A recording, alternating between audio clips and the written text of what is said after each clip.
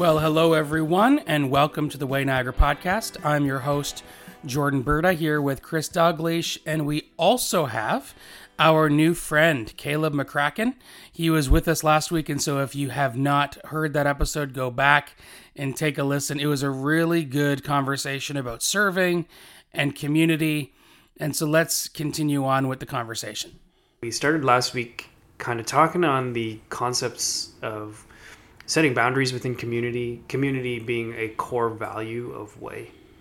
And probably one of the most important core values to who we are. Context is a community of people that want to do life well together and help each other, encourage each other on our healing journey, mental health, spiritual health, physical health. We are all in on helping each other grow and heal. Yep. But our next core value, and if you're an avid Way podcast listener, you have heard that our core values are community, authenticity, and creativity. So I want to talk about authenticity a bit today, because you and I chat pretty good about this. Right. Just some really wild concepts of authenticity and how the world has become pretty fake. Oh, yeah. We were chatting this week about the fork. Oh, yeah. Right? Utensils. I know. And so my daughter, who has autism, has this real interesting thought about them. Yep. That we shouldn't have the disposable throwaway plastic or wood now forks and stuff anymore. Yep. We need to switch to a system of, everyone carries their own metal utensils around. Yes. Which seems very smart. I agree. 100%. And makes a ton of sense. It does. But it's not good for the manufacturers. That's right. It's not. People would lose jobs over this. That's right. I mean, she's 100% correct. And she's incredibly smart for coming up with that at her age. Yeah. Because, and it's like this with all sorts of things, but utensils is a perfect example, because we've been making the same utensils for thousands of years? It feels like it. It feels like, yeah. And we've been making the stainless steel ones for at least hundreds of years, I would figure. Probably 100. Probably 100 at least, right? But so you think, how many do we need to make? Yeah, like think about your grandma's drawers or your mom's drawers. Like, yeah. How many settings did you have for 5 or 6 people or 4 people? 3 in your case, right? Three in your house growing up. Like, oh, we had more than that. But three people. That's what 3 I mean. People, yeah, 3 people. That's all we really needed. And how many settings did you have? Probably like 16 or more, right? 24. Exactly. Yeah. Yeah. And then you have this massive pile of dishes of forks and knives and all these things that are hard to clean. You have to deal with. Yeah. I think if we treated relationships a little bit more like we're talking about these forks and knives, like we were a little bit more serious about the ones we carry around with us, about the ones that are useful to us, I think we would learn the power of authenticity. Because it's not about having a drawer full of friends. It's about having good, healthy relationships with people. And I was thinking about this. Anything that you are a slave to is your master. So anything that you have surrendered your time to, anything that is taking you away from a healthy relationship. Yeah. So like you have these people, or you have these things. Yep. You have these habits, you have these jobs. Yeah. You have these different things that you become a slave to in a way. Yep. And so these things become your master. Right. How do we have authentic relationships with something that we're a slave to? You mean like having people around as a necessity? Yeah. Yeah. So that's interesting that you would say that, because actually in this day and age, especially with like the housing crisis right now, there's a lot of people who are keeping relationships just so that they have a roof over their heads. That's right. So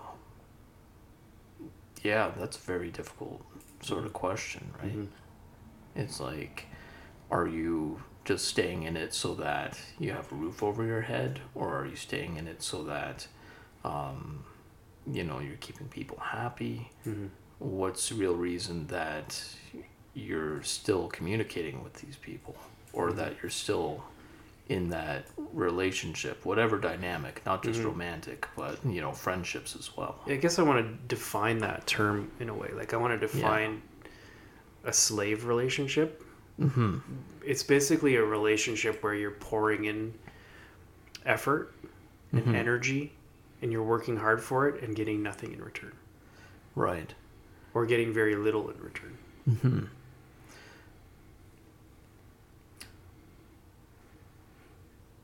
Yeah, I guess it's very difficult. Yeah. Well, nearly impossible. Yeah.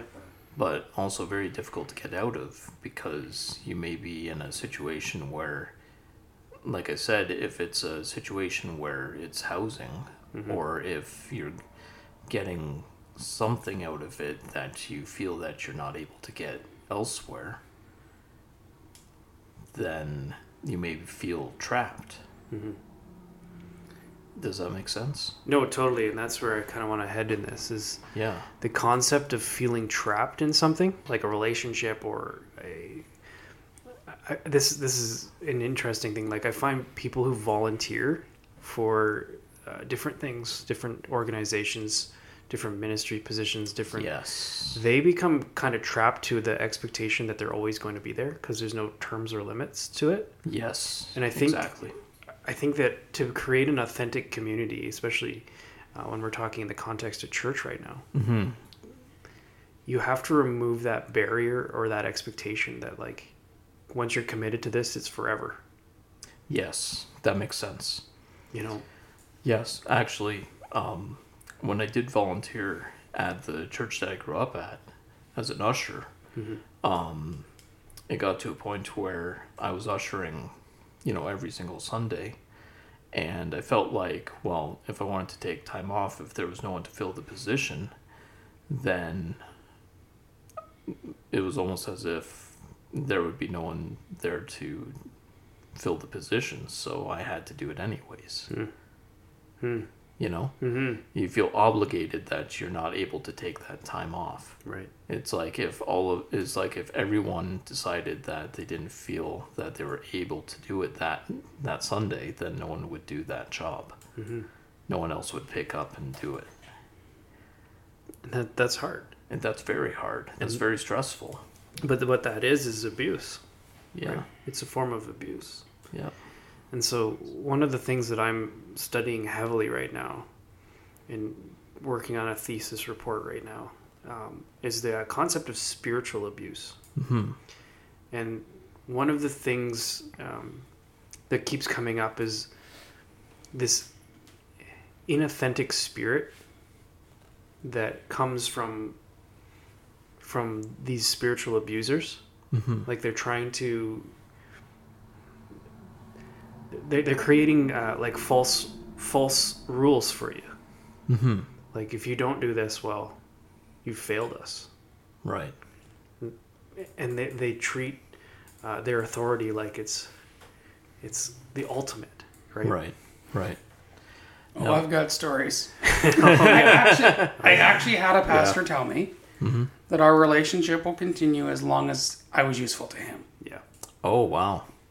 And I'm not saying this for sympathy, but it's like, that struck me. Like, I was early 20s, and I'm like, on the one hand, I'm like, well, he's being honest, but on the other hand, I'm like, how twisted.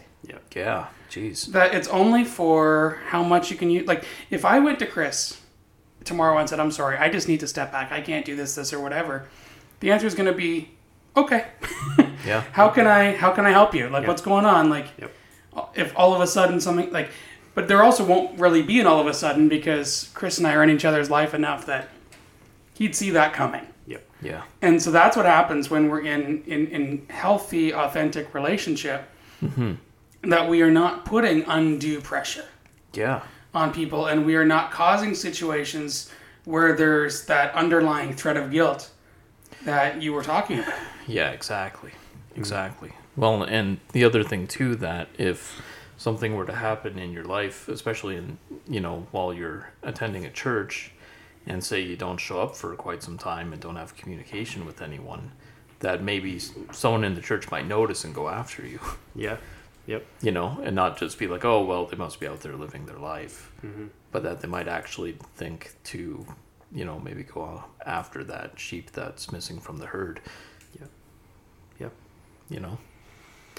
Yeah, so I had these like 4 points of authenticity to help people that are listening, and to help even us sitting around this table to identify like inauthentic things that we have in our life. And so the first is that concept of anything that you're a slave to is your master. And like we're supposed to be, scripturally slaves to the gospel, to the good news, to the grace of God, to perpetuate like it's slavery is probably the wrong imagery of it. It's servanthood. But it's scriptural that they do call it slavery, right? I'm a slave to the gospel of Christ. The servanthood is what it is because you long to serve that master, right? Right. So from our perspective, we have this incredible master, this beautiful savior, this worthy king. Yep. Right? Yep. And it's his majesty and his sovereignty that we desire to see in our lives and in other people's lives. So to define to go down this road in this conversation with you guys about authenticity, our focus is him, is his majesty, sovereignty, goodness, grace, mercy, all of those things. That is our focus. That's who we authentically want to model, to be like, and we want all of our relationships to look like his relationships. Okay. With us and with this church. Okay. So to move on from that and recognizing, like, our desire is to love one another like Jesus loves his church, like Jesus loves the lost, like Jesus loves all of his creation. Right? Yep. Moving on. Anything you worship is an idol other than Christ. So we're talking about authenticity. Okay. Anything that you worship, anything that you elevate, anything that you need to get you into a place of worship other than Christ himself has become an idol. And this is a hard thing because I grew up in a church where we had these rock star pastors. And we had this incredible music, and we had the lighting, and we had the sound, and we had the awesome words, the moving pictures. We had video on the screen. We had all of these things, and there was times in my life where if it's not this good, I can't worship. Got it. Because what happened was the worship service and the aspects and the pastor and the leaders and the skinny jeans guy with the cool glasses, oh yes, he became an idol to me. That's right. Right? And he was my authentic. I wanted to model my worship after that thing. Yep. But that thing is not worthy of my worship. Right. Only Christ is. Yep. So when we talk about anything that you worship as an idol, man, there's so many idols. Yeah. Yeah. So many idols, right? There are people that idolize Taylor Swift. Yeah. There's Swifties right now who are huge Kansas City Chiefs fans because Taylor Swift is dating Travis Kelce. Did you know that? I heard about it. Yeah. Yeah. So I think this is kind of how do I put this? We had a conversation the other week about ooh, hey, that almost sounded like a guitar. That's pretty good. We had a conversation the other week about taking the Lord's name in vain. this kind of reminds me of that a bit because that's what I was hoping you'd bring up. Okay, good. Hey, we're on track. Yeah, just because the term taking the Lord's name in vain, like, vain is it's vanity, right? It's using his name for our own vanity. So in terms of the church, especially with like worship or like with music, it could get to a point where it's all about our own vanity. And I'm not saying anyone in particular, I'm not trying to judge or point anyone out, but I'm saying there's a possibility that it could wind up being for your own vanity. Yep. There's a risk there. Yep. Where it could be about vanity, where it could be about the lights, it could be about the music quality, it could be about how good you are on piano or guitar or drums, it could be about how loud you're singing, how well you're singing, if you put your hands in the air or not, if you... So vanity is a sign of inauthenticity. That's right? what I'm trying to say. Yeah. You might not be... You may not be authentic. You may just be playing a role or doing something because it makes you feel good, not necessarily because you're doing it for God or to worship God, because what it's about isn't about a feeling. And if you're chasing a feeling, that's not what it's about, That's right. So I think if we're doing this for good feelings and things, then that's not authentic. I mean, look, like if you've read the Bible, there's so many times where there were not good feelings. Yeah. Yeah, and that's funny because I actually had a friend this week talking to me about, like, since when were we not allowed to bring emotion into worship? Like, I look at all these you look at these men of God in the Bible who had like just some very strong emotion, right? And we're supposed to like just constantly pretend, hey, everything's okay, like Sure. Pretending everything's okay, pretending that everything feels good. Hey, everything's working. Right? This is great, right? Yeah. But at the end of the day, you end up hurting people. Yeah. Because you're not being honest about your emotions. Well, that's just it. I kind of call it like the Christian mask, if you will, like showing up to church wearing a Christian mask. Yeah. Like when you go into church and you just see people just putting on a face for Sunday. Yeah. But then knowing that, the rest of the week, it's just not, it's just not them. It's not what's actually going on. Yeah. It's like putting on the Sunday clothes and showing up, and then, okay, the rest of the week, nobody talks to each other. Nobody actually knows each other at all.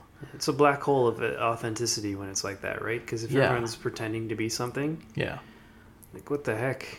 Might as well be having a Shakespearean play on stage, like, that would actually be fun though. Actually, yeah. Oh yeah, for sure. The more I think about that, let's try that. But let's play Hamlet. To be or not to be. Yeah, but that's Hamlet, right? Oh man, yeah, I think so. Good, yeah, for sure. Another thought along the lines, and this kind of comes straight out of that, is that anything that hurts you is a weapon. Or can be weaponized against you. So if you find something in your relationships or in your journey or in your serving that actually hurts you, and you mask and try and keep that like hidden, it eventually becomes a weapon against you. Like to the point where it's like the constant repetition of whatever that thing is. This is why so many Christians struggle with church-related PTSD. Oh, okay. So like just pretending something doesn't actually hurt you, but then it actually really hurts you. Right, because you don't feel like you can have an authentic conversation about it. Yes.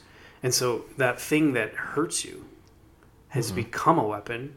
Yep. Because a weapon is a tool that's intended to do the most harm to you. Yeah, or more than that, just to take your life. Yeah, for sure. But just things in general that people in church just don't talk about. That's right. There's so many things. Come on. A lot of things. We need to get a podcast. Oh yeah, for sure. But when I see this, like, I'm not saying this because I want people to, start picking at the fabric of their church existence and their church life and looking at all these things that have hurt them and how people had weaponized their feelings against them. I don't want you to do that. No. But I want you to be conscious of you doing that to other people. Because sometimes we just take advantage. Not take advantage, but just if someone's willing at one time to do something for you, you should never just assume that the next time they're just going to do it, right? Yeah. And that's where I think a lot of weaponizing pain and spiritual abuse comes from. Yeah. I think we're also supposed to be able to talk to each other if there's an issue and communicate and to rebuke each other. Yeah. And just having that conversation if anything ever comes up, right? Yeah. If we're hurt. Yeah, my wife often says, like, relationships involve conflict, and that's okay, right? Sure. I feel like people don't like conflict. I think it's part of the problem. Right. But if you're a person that's being hurt by something, it's better to conflict a bit and move on. Sure. Than it is to receive abuse. Well, to maybe calm down first and then in a calm state of mind. No, just jump into it. Yeah, just exactly. Next worship, just have a mosh pit at the front of the church and just go at it. That would be interesting. For sure. And I have been to those churches where there's like a mosh pit. Oh, yeah. Nice. I remember a situation a number of years ago where there was an individual in the church that was really upset about something. And to be honest, that person was completely right. Yeah. And what they wanted to do was to get up in the middle of the service and basically yell about it. Like, let's not do that. Yep. And so what I really tried to do was be a peacemaker in that situation to bring the party, the offender and the offended together to have a conversation. Now, the problem was the offender refused to talk. Right. And so, I'm sad to say it didn't go well and that person ended up leaving the church.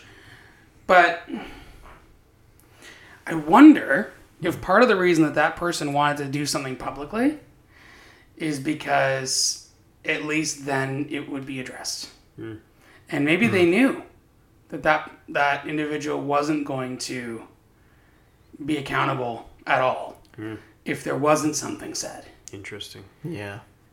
I think there's still maybe a better way of going about it, though. Yeah. Like, of course, like talking to the pastor, the deacons, something. But, for sure.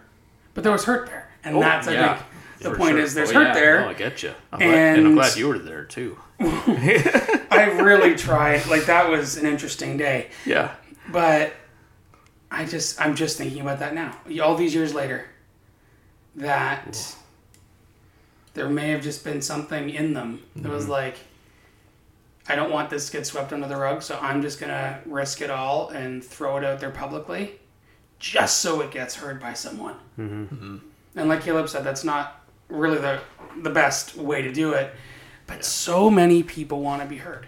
Yeah, that's true. And when we see all of these, bigger name pastors that have gone down for moral issues. And again, I'm not endorsing how some of these things have went down at all. But the fact of the matter is, people want to be heard. Yep. And what would it be like if we could create a situation where people always know that they're heard? And because when they're heard, you're less likely to go into these more damaging approaches to deal with a situation, because you know that you're heard and you're cared for and that it will be resolved properly. Yep. I think it's just having a good protocol for it all that everyone knows that they can follow and rely on, right? And, making sure that everybody follows that. Yep. Yeah. I want to kind of end with a quick thought about vulnerability. Sure. I think that if we're talking about authenticity, we have to talk about vulnerability. Yeah. Like when you open yourself up to others, you are showing them, you know, I mean, they're going to find things that are idols in your life. They're going to find things that are weapons. Yep. Because you're leaving yourself kind of open.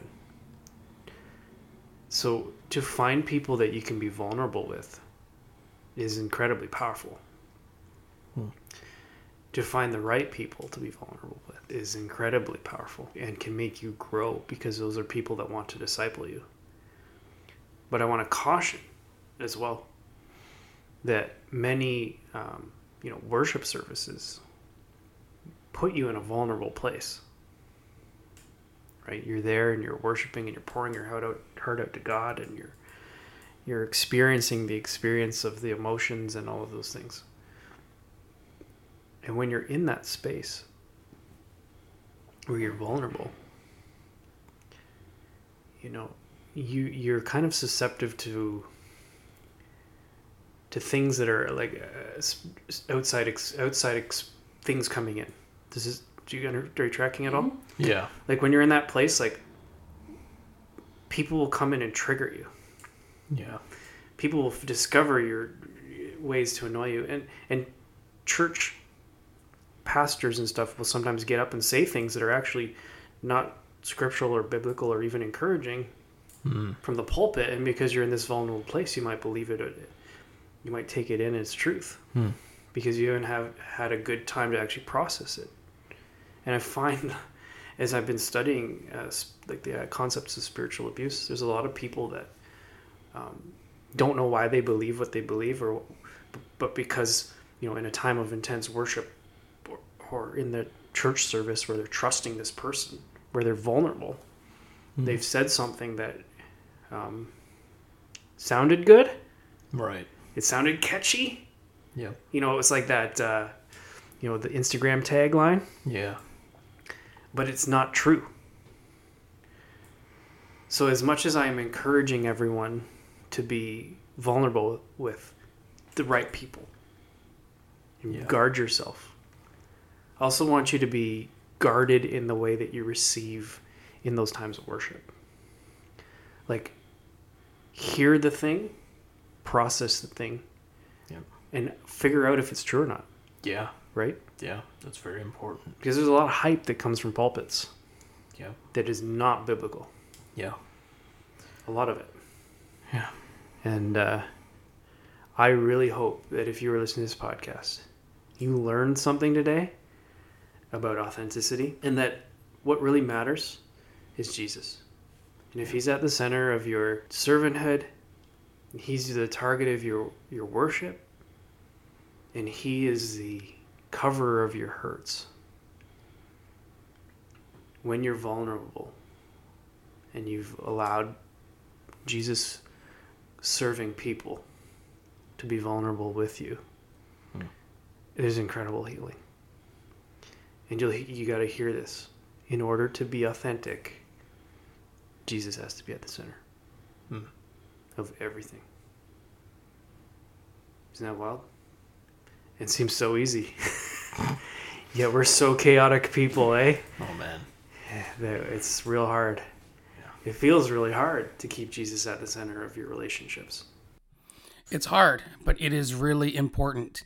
And as a community, it is really our goal to be able to do that together, putting Jesus at the center. And when Jesus is at the center, we are going to be loving and caring for our neighbor, because I believe that God cares.